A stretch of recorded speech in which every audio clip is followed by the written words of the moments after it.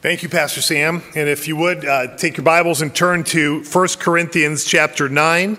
1 Corinthians 9, we'll be looking at verses 1 through 18 today. Encourage you to use your own Bible at this time, whether it's a paper Bible, which I think is ideal, or your phone Bible or tablet Bible, whatever it is. You can turn there. We do have it on the screen, of course, but if you want a paper Bible, we do have them available out in the foyer today. So as you turn to 1 Corinthians 9, just a reminder, as we start this new year, a lot of us are making goals or resolutions, and just encourage you in the resolution or the goal to know God better and have the Bible here, His Word, which we can read and be familiar with. Just let me encourage you to make this year to be a year that you, again, continue to get to know God as He revealed Himself through His Word. We have Bible reading plans and those things available out in the foyer for you to pick up and to use by yourself, with your family, whatever. But we're just glad to see God's Word, God's face in His Word today. Okay, so 1 Corinthians 9, verses 1 through 18. Would you please stand for the reading of God's Word? Hear God's Word. Am I not free? Am I not an apostle? Have I not seen Jesus our Lord? Are not you my workmanship in the Lord? If to others I am not an apostle, at least I am to you. For you are the seal of my apostleship in the Lord. This is my defense to those who would examine me. Do we not have the right to eat and drink? Do we not have the right to take along a believing wife, as do the other apostles and the brothers of the Lord and Cephas? Or is it only Barnabas and I who have no right to refrain from working for a living? Who serves as a soldier at his own expense? Who plants a vineyard without eating any of its fruit? Or who tends a flock without getting some of the milk? Do I say these things on human authority? Does not the law say the same? For it is written in the law of Moses, you shall not muzzle an ox when it treads out the grain. Is it for oxen that God is concerned? Does he not certainly speak for our sake? It was written for our sake because the plowman should plow in hope and the thresher thresh in hope of sharing the crop. If we have sown spiritual things among you, is it too much if we reap material things from you? If others share this rightful claim on you, do we not even more? Nevertheless, we have not made use of this right, but we endure anything rather than put an obstacle in the way of the gospel of Christ. Do you not know that those who are employed in the temple service get their food from the temple, and those who serve at the altar share in the sacrificial offerings? In the same way, the Lord commanded that those who proclaim the gospel should get their living by the gospel. But I have made no use of any of these rights, nor am I writing these things to secure any such provision. For I would rather die than have anyone deprive me of my ground for boasting. For if I preach the gospel, that gives me no ground for boasting. For necessity is laid upon me. Woe to me if I do not preach the gospel. For if I do this of my own will, I have a reward. But if not of my own will, I am still entrusted with a stewardship. What then is my reward? That in my preaching I may present the gospel free of charge, so as not to make full use of my right in the gospel. This is God's word for us today. Would He add His blessing to the reading of it? You may be seated. And would you pray with me? Heavenly Father, as we come to this first Lord's Day of this new year, we come as needful as we finished the last year. We need, God, your Spirit. We need, God, your work. We cannot live independent lives, but Father, we live. Every heartbeat, every breath, everything we have comes from your hand. Father, why not receive your word? And so, God, by faith we do. Help us to hear your word. Father, help us to see what is communicated on this page, what you've written for us. And Father, help us to see how you are calling us to apply it to our lives today. We ask you, God, for these things, praying in Jesus' name. Amen. Well, some have called our era as the era of entitlement. The era of entitlement. And if entitlement shows up anywhere, it's going to show up on the online review of restaurants. I've heard from small business owners that Yelp, that website Yelp, where people put their reviews, it's not their greatest friend. In fact, it's where they get a lot of criticisms for their businesses. But I read one review of a particular Subway restaurant, and this review goes like this. At a last-minute resort, me and my sister went to this Subway to get 63 foot-long subs for my grandson's confirmation party and had to wait for over an hour for the subs.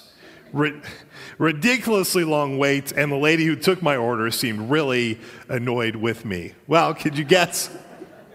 Yeah, maybe a little annoyed. 63 sandwiches, that takes some time. If you don't cook much, that does take some time. And that's an extreme case, I think, but there are subtle ones and extreme ones that go around, aren't there? A sense of entitlement is when someone thinks that something is owed them by life in general, or it's owed to them because of who they are, or maybe it's because of who they think they are. So much that if a person doesn't get their way, they might throw a fit or cause a scene in order to get what they want. It shows up when people see themselves as the protagonist in their own story. Right? We're writing our own story, it's going along, and if we're the protagonist, everything should go the right way, shouldn't it? Should always get the girl in the end, never get the bad grade, never be criticized for our work, never be fired, have that picture-perfect family, and we should be able to have 63 subs made for us in less than an hour. Well, it's likely that entitlement is something that we learn. I mean, it's something that we can really learn from families. I honestly believe that you have a self-indulgent generation which teaches other self-indulgent generations these things. I think it's epidemic among young people because it was passed on to them from another generation before them. Because we know that a sense of entitlement is something that can be part of every one of our hearts, young or old. It's where the term Karen comes from, right? In today's internet age. I even remember living in China, spent a year there, and because of their draconian one-child policy that, all the families only had one child, and society was calling these children, these single children, they were calling them Huaren, which translated is little emperor. And because the children were getting so much attention, they felt so entitled, it was affecting their behavior. And, for my family, we've learned one of the cures for entitlement among little children is just to have lots of kids. Because if you don't show up on time for something, you're not getting dinner. All desserts can be gone if you don't move fast enough.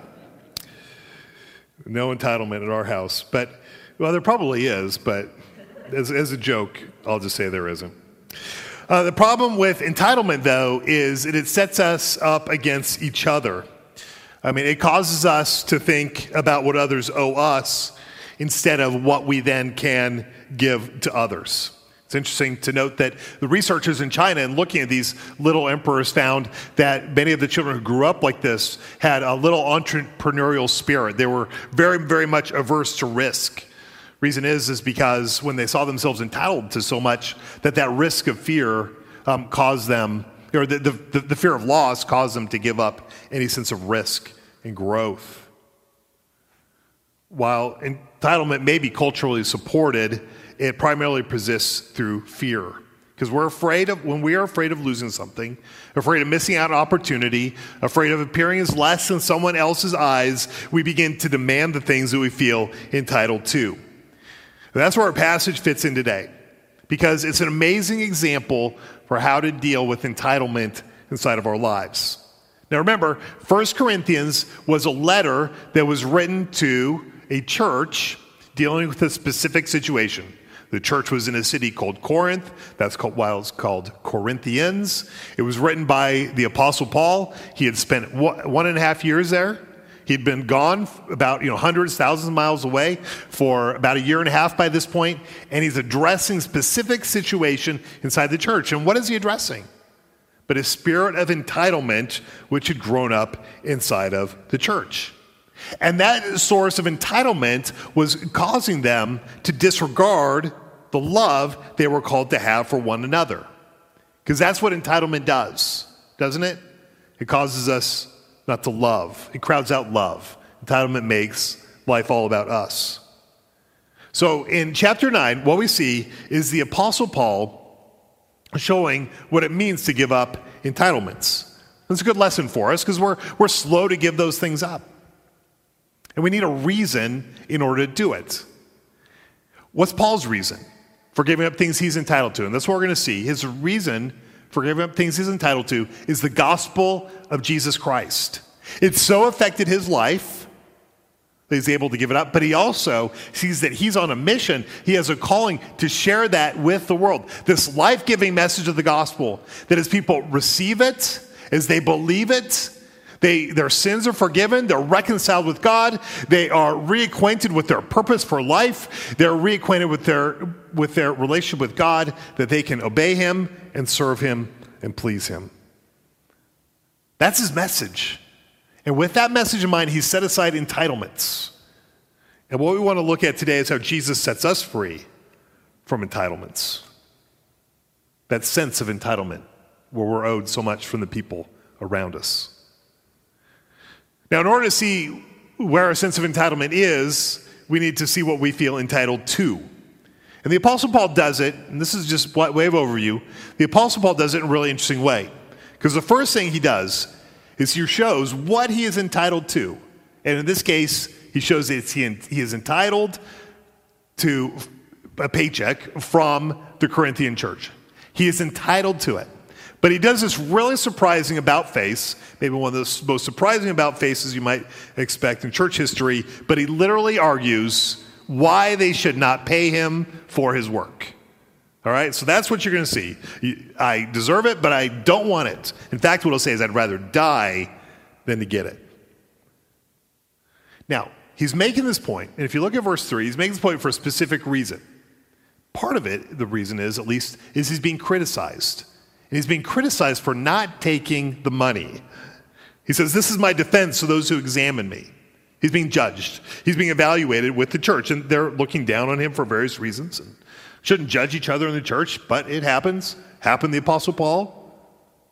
Probably going to happen to a number of us. I'm sure it happened to me. You know, I'm not greater than him in any way.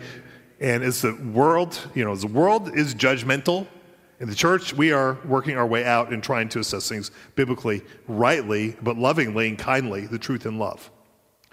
Now, so how does he answer this judgment? He doesn't defend himself, but what he does is he shows that by my actions, I'm actually exceeding your expectations of me. It's one of the things I love about believers in Jesus Christ is their faith really takes root inside their lives. As they look to the things they're called to do, they begin to exceed the expectations, or they should, of the people which they work for and the people they work together with. We see it in other Old Testament and New Testament believers. We see it in the life of Daniel as he exceeded the expectations of the kings of Babylon, the king of Medo-Persia. We see it in the life of Joseph as he served under Pharaoh and exceeding expectations there. These were men who took on the grace of God and were able to exceed the expectations of those around them. So my first point is focus on this, is exceeding expectations. And we're seeing how Paul does it, especially in verses 1 through 3. In the Greek culture, which Corinth was situated at the time, they emphasized philosophy, they emphasized education and knowledge. And so they would have great teachers who would travel through the land, travel through Greece and different places. And as they took up residence for periods of time, is that they would be, maybe a hired teacher, a special teacher who would receive some level of patronage from the people who live in that town or city. Wealthy patrons, wealthy people would pay to keep that person there in order to teach them for a period of time. Now, there's always a cost to this. We know that nothing is truly free. A teacher would have a sense of obligation to their patrons, to the people who supported them. And the Apostle Paul, in evaluating this, he would not be there. He would not come under this system of patronage, and that's why he was criticized. People actually looked down on him for not following this normal pattern of his day. His refusal to take money was somehow discredited in their eyes. Maybe it's because they had no leverage over him when he wouldn't take their money. We can see in verse 1 there, he says, "Am I not free?" He refused to belong to them. He knew the rules of money. But the one with the money sets the rules, and he belonged to God, and he had the message from God that might be unpopular to the Corinthian people, and so he needed to be able to share it without any risk of financial compromise. If we look on in verses 1 and 2, we do see that even though he wouldn't receive that money from them, is that they still had a reason to listen to him.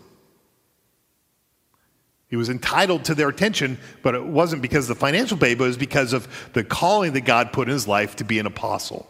He says, am I not an apostle? Then he goes on to show the chief qualification for apostleship. Have I not seen Jesus our Lord? This is why there can be no apostles today, because the biblical qualification for an apostle is someone who saw the Lord Jesus Christ physically after his resurrection from the dead. And that's something the Apostle Paul had for a period of time as he was taught by the Lord Jesus Christ himself. There's another reason we see in verse 1 and 2 of why they should listen. It's because his ministry had changed their lives. Look what he says. Are you not my workmanship in the Lord?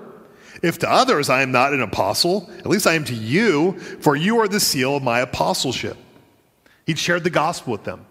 He'd shared his life with them. And they'd received that message, the life-giving message of Jesus Christ, of the forgiveness of their sins, and they'd seen their lives changed.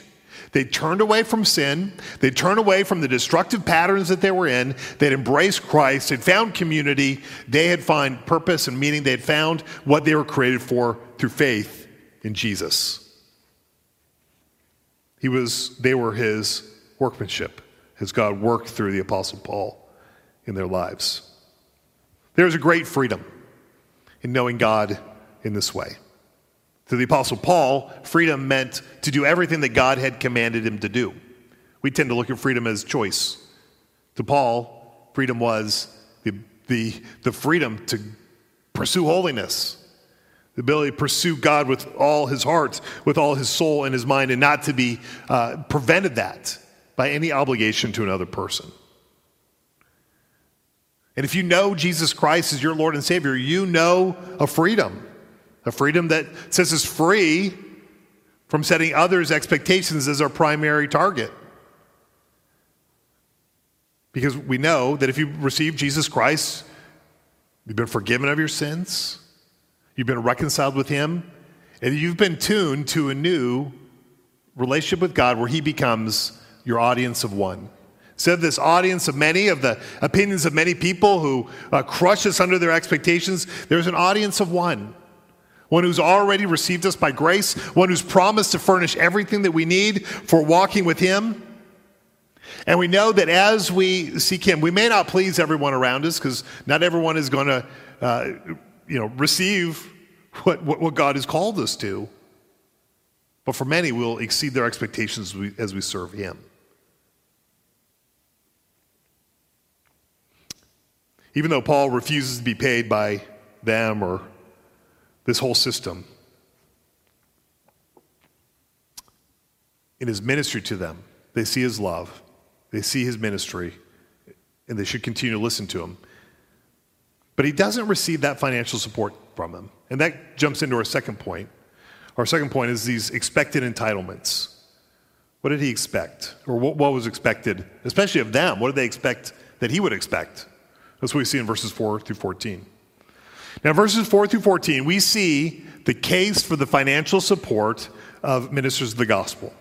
In other words, he sets forth a normal case of why those who minister the gospel ought to receive some sort of financial remuneration for the work that they do. And he gives basically four reasons inside verses 4 through 14 in this. The first reason for why ministers ought to get paid, we see in verses 4 through 7, is there's a basic right for workers to receive the fruit of their labor. Verses 4 and 5, we see he makes the case in light of human need. That the minister has to provide for his own food. He needs to provide for food for his family. I mean, he needs to eat. He's not free from eating just because he serves God. Their family needs to eat. They need a place to live. And if a person is going to commit themselves to the work of ministry, he needs a way to take care of those basic necessities. And ordinarily that comes from the giving of a congregation. There may be different groups of Christians who do not believe that churches should have full-time ministers. We see that in a passage like this, that is a normal pattern that is expected by the Apostle Paul.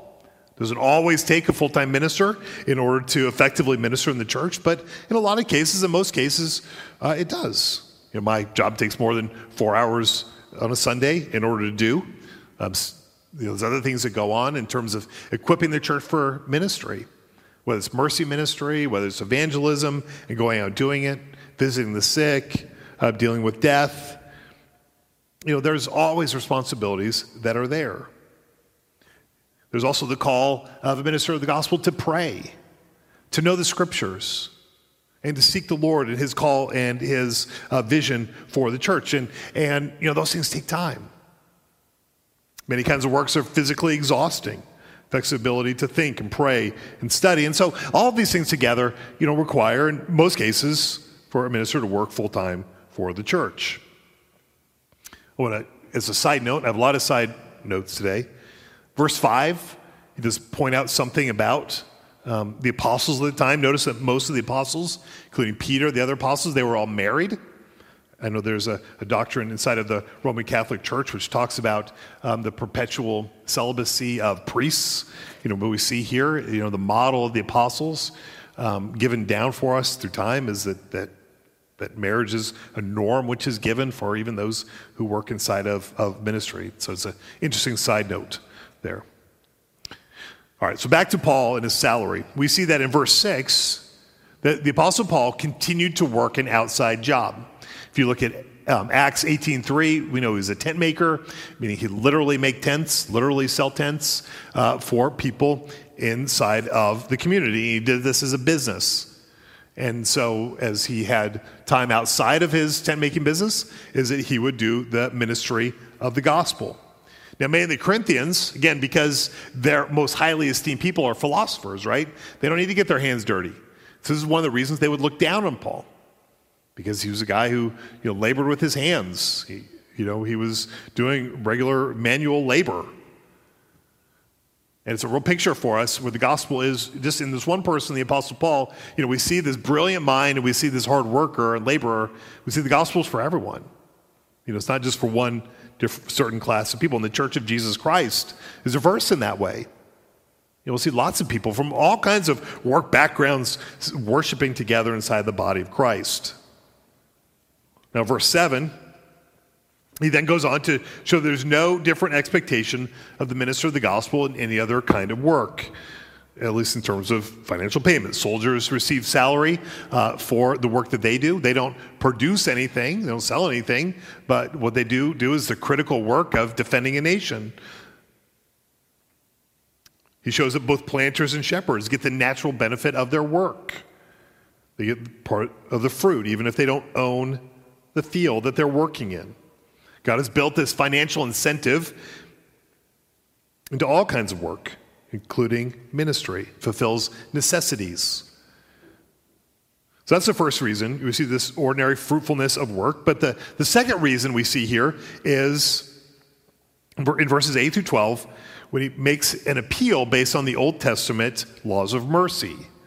So we see the Old Testament laws of mercy, especially in verses 8 through 12.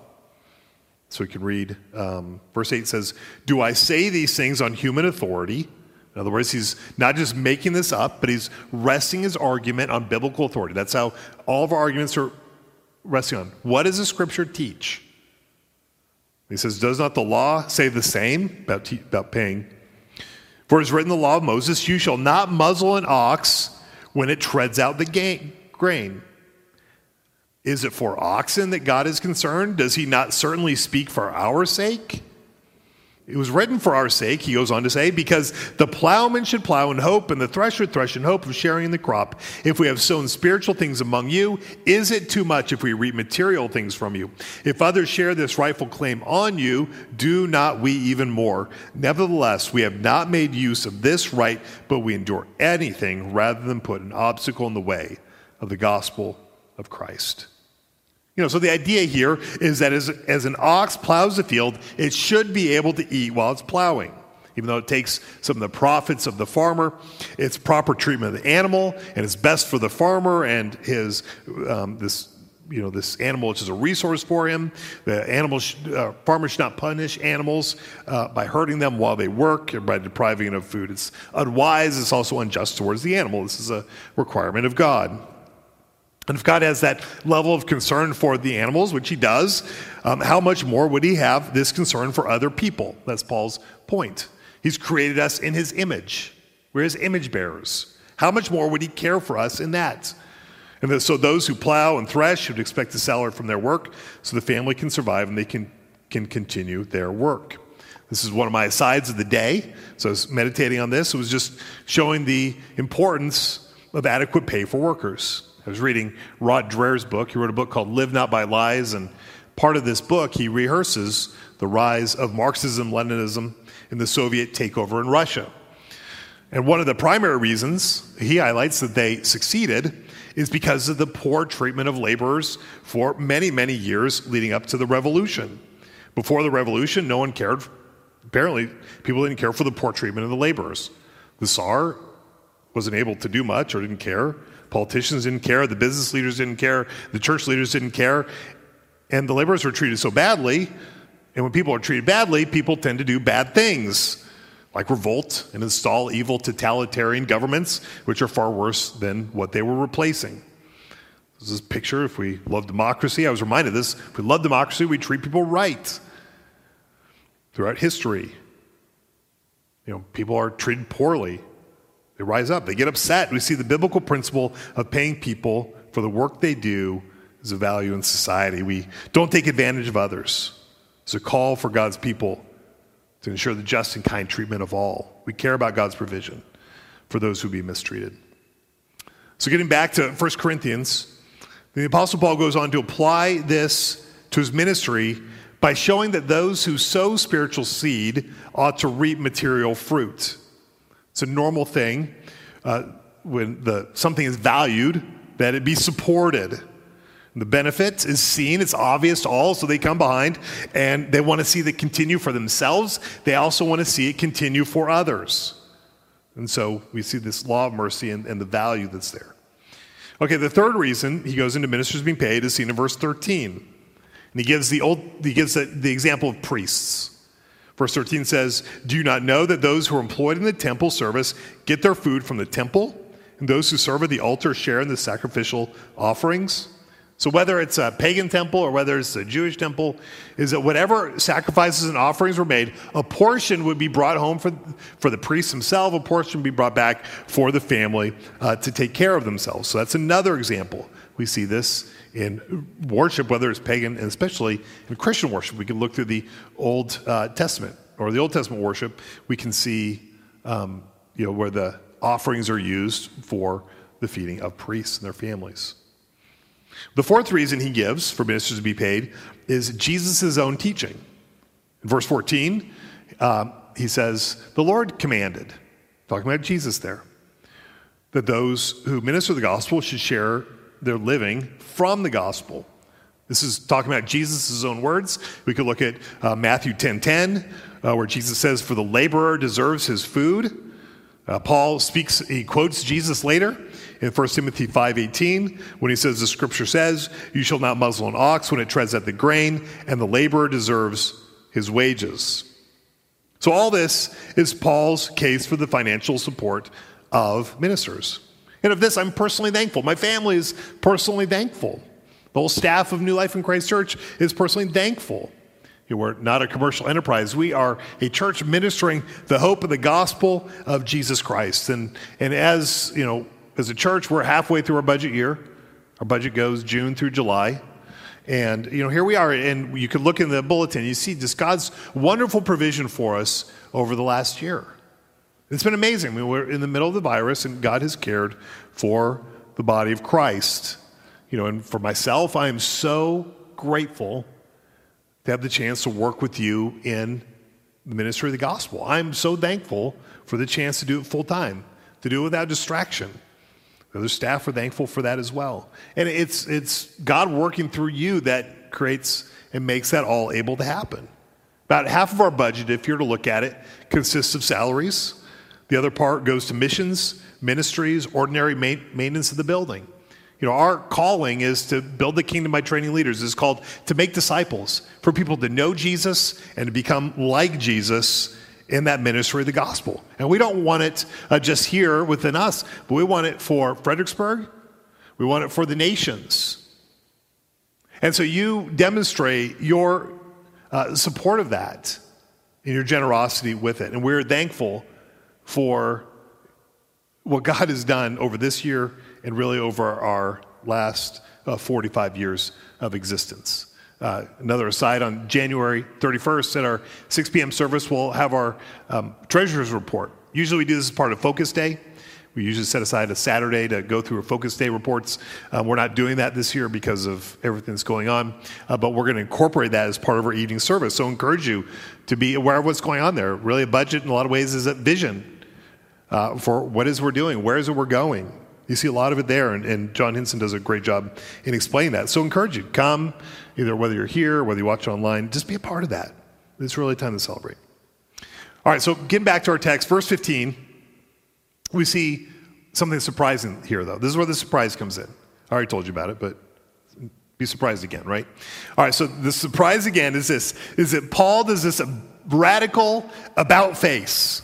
And when he does it, he shows us some of the keys to dealing with entitlement. It's because for the cause of Christ, Paul refuses to take what would rightfully be his. Notice he spent all this time, and I've spent all this time explaining it, right? And then he just get rid of it. I give up all that reasoning, all that justification. I would rather die than be paid by you, he says. Why would he do that? I mean, the Corinthians are offering to pay him money. He's refusing money which is being offered to him. He has to do extra work in order to provide for himself. So, what is that reason? It's the gospel of Jesus Christ. And that leads us into our third point of ending entitlement. Ending entitlement. He doesn't want their money. He's never wanted their money. But there's a key to giving up that entitled kind of life. I'll read verse 15 again. He says, "But I have made no use of any of these rights, nor am I writing these things to secure any such provision." It was a long time to write and explain to say, I don't want it. For I'd rather die than have anyone deprive me of my ground for boasting.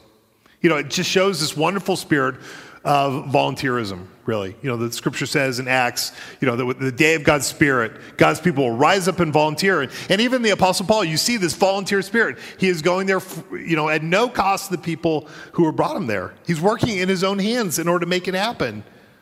It is death to a society or a church when people don't come and to volunteer and to give. Love and the power of the gospel is seen as people give themselves for others and volunteering in that way. So let's see at three ways that the Apostle Paul exemplifies to us an end of entitlement. The first thing that he does is to have a great cause to live for. That's the first thing, to have a great cause to live for. If anyone would ever be owed anything, it's the Apostle Paul. He's loved them. He's served among them. He's sacrificed for them, right? But he says he'd rather die than get money from them. And he says that's his boast. While great philosophers, great speakers and educators, might boast about their education, about the books they've written, about the followers that they have, and about all these things, what the Apostle Paul says is his boast is this, is that he can give out the gospel for free. That's his great boast. His love is for God. His love is for the Corinthian people themselves. 2 Corinthians 10 verse 17 says, "Let the one who boasts, boast in the Lord." That's where his boast is. For it's not the one who commends himself who's approved, but the one whom the Lord commends. If his boast is going to be in anything, it's going to be in God. And his ability to live obediently to God, to share the gospel freely without a mind for other things in the world. He will not give up his love for God. He will not give up his devotion for God in order to have security in this world. And he knows if he receives payment from them, he will no longer be free to do the thing that God has called him to do. Okay, tangent entering right now. Lots of asides today. This is one of my tangents because I realize we want to be free in order to serve the Lord. Be free in order to serve God. I mean, and oftentimes this is the problem where debt comes in. I know there's an insert inside your bulletin, Dave Ramsey, and explains what we do for that, because we know of your heart to serve, and many people's heart to serve the Lord, but financial challenges and decisions they made make it sometimes hard to do that. And that's why the deacons have just put together this plan so that you can get that under control, because part of the freedom comes the freedom of debt. And some of us are under so much debt, and we have this obligation to pay off other people that we can't serve the Lord like we'd want to. I mean, maybe some of you young people say, I want to go do missions. I want to go do ministry. In light of that, you have to make decisions consistent with that goal. As you think about how you're going to pay for school, you're going to think about how you buy things, consumer debt, and all those things. Be free in order to serve the Lord. And if you need help with that in setting a budget, making that plan, take advantage of that resource that the deacons are making available to us. We want to help people to live in that kind of freedom, the freedom that Christ brings. So getting back to our passage, we see this freedom that the Apostle Paul has, and he does it to serve God. He knows something greater to live for, and that's that relationship with God. The second requirement for giving up entitlement, then, is to see God's call upon our life. To see God's call upon our life. We see that in verses 16 and 17, because here he gives up his entitlement to fulfill his calling. Now it's clear that God has called the Apostle Paul to this ministry. He believes that God has. He says that it's a necessity which is laid upon him. If you jump ahead to verse 19 for next week, he calls himself a slave or a servant. Because God is the one who has called him, God is the one who has redeemed him, he sees himself as a slave to God. He doesn't work for the Corinthians. He's an apostle. He's a missionary. But he's laboring for the Lord. God has sent him to preach. And as he sees himself as a slave to the Lord, he doesn't expect payment, because slaves don't get paid for the things that they do. And as he sees this work as a necessity, he says this, "Woe to me if I preach not the gospel." When the Apostle Paul was called to do this kind of work, it was the same time he was saved. Jesus appeared to him, showed himself to him that he was resurrected from the dead, called Paul to believe in him, and said, "Go, and you're going to go be an apostle to the Gentiles." I mean, the whole thing is tied up together as one call. The Apostle Paul recognizes that to give up this call to preach or to be an apostle is also give up salvation for himself. The two things are so closely tied up together inside of his life. I remember before I became a pastor, I was told that if I could do anything else and be happy in doing it, have a clear conscience doing it, other than Christian ministry, then I should do that. Don't go into ministry unless it's the only thing that you can do. And I was happy in my job. I enjoyed doing the things that I did, and I took that advice seriously. I even wondered, I really like my job, and maybe I shouldn't do ministry. But I realized that my conscience wouldn't let me do that. I knew what God's call was. When God puts a call on your life, that you fulfill that calling. It's wrapped up with your very relationship with him. We need to do it.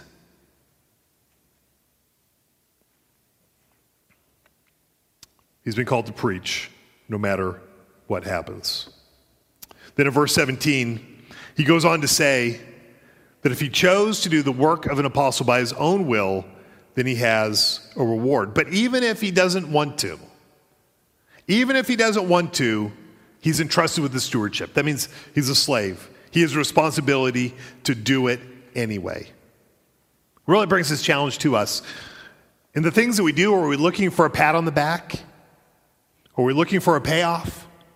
Or are we looking for the faithful commendation from God? A word that says, "Well done, good and faithful servant." So we see the second requirement is to see our call from God. And our third requirement for giving up entitlement is love. These verses 17 and 18, again, the Apostle Paul talks about his reward. He says that when he willingly does this ministry, it produces a reward. And if you look at verse 18, it tells us what that reward is. His reward is that he might present the gospel free of charge. If you jump back to verse 12, he says what that means is he does not want to put any obstacle in the way of Christ. No hindrance for people hearing the message of the gospel. No hindrance which will keep people from having it proclaimed freely to them. And if money is going to be an obstacle, which he looks at as being, is that he is not going to let that be an obstacle. Because he knows the gospel of Jesus Christ brings life. In the gospel of Jesus Christ, there's forgiveness. In the gospel of Jesus Christ, there's a new king, a new Lord inside of our life, a new purpose, new direction. There's a life-changing message of hope. And Paul wanted them to know it. And so to Paul, his great reward is in giving. It's in giving. You know, what is your great reward? Is it in giving? That's the path of love. It's the path that the Lord Jesus Christ himself took as well. His reward is to give freely this message of the gospel. That's how he participates inside their lives. He could seek comfort. He could seek security, but instead he chooses to love others in sharing the gospel. That's his call. Not a financially lucrative call, but one which bears fruit for all of eternity. And you know, when it comes to this and just thinking of applying it, I'm so grateful for those who lead inside of our church. Whether you lead in a Sunday school class, or you lead a small group, or you shepherd, or you lead a Bible study. You know, so much investment inside of the lives of others. And I know it costs time, it costs money, it can even cost reputation in some cases. But that's the sort of thing that God uses. That's the sort of love, which shows that we're free of entitlement. We're free in loving the Lord. There's a freedom inside of that, and I'm grateful for that. Again, what would cause a person to give up entitlement? It's only if we have a greater sense of love, a greater sense of security than the thing that we are leaving behind. We give up entitlement by loving others. By loving the person that's right in front of us, by thinking the subway worker who's right in front of us is more important than we are at this moment. And that's a fruit of the love that we receive in Jesus Christ. No one has loved us like the Lord Jesus Christ has loved us. He died on a cross to pay the penalty of sin. If we really look towards the one thing we're entitled to judgment, wrath. We're entitled to condemnation. But Jesus Christ took away what we're entitled to, and instead he gave us grace. Instead he gave us love. And that's going to change the whole way that we look at the world around us, because we see the treasure that we have in Christ. We see what's been removed. We see what's been given. And wouldn't we be able to treat others with grace and respect and with love?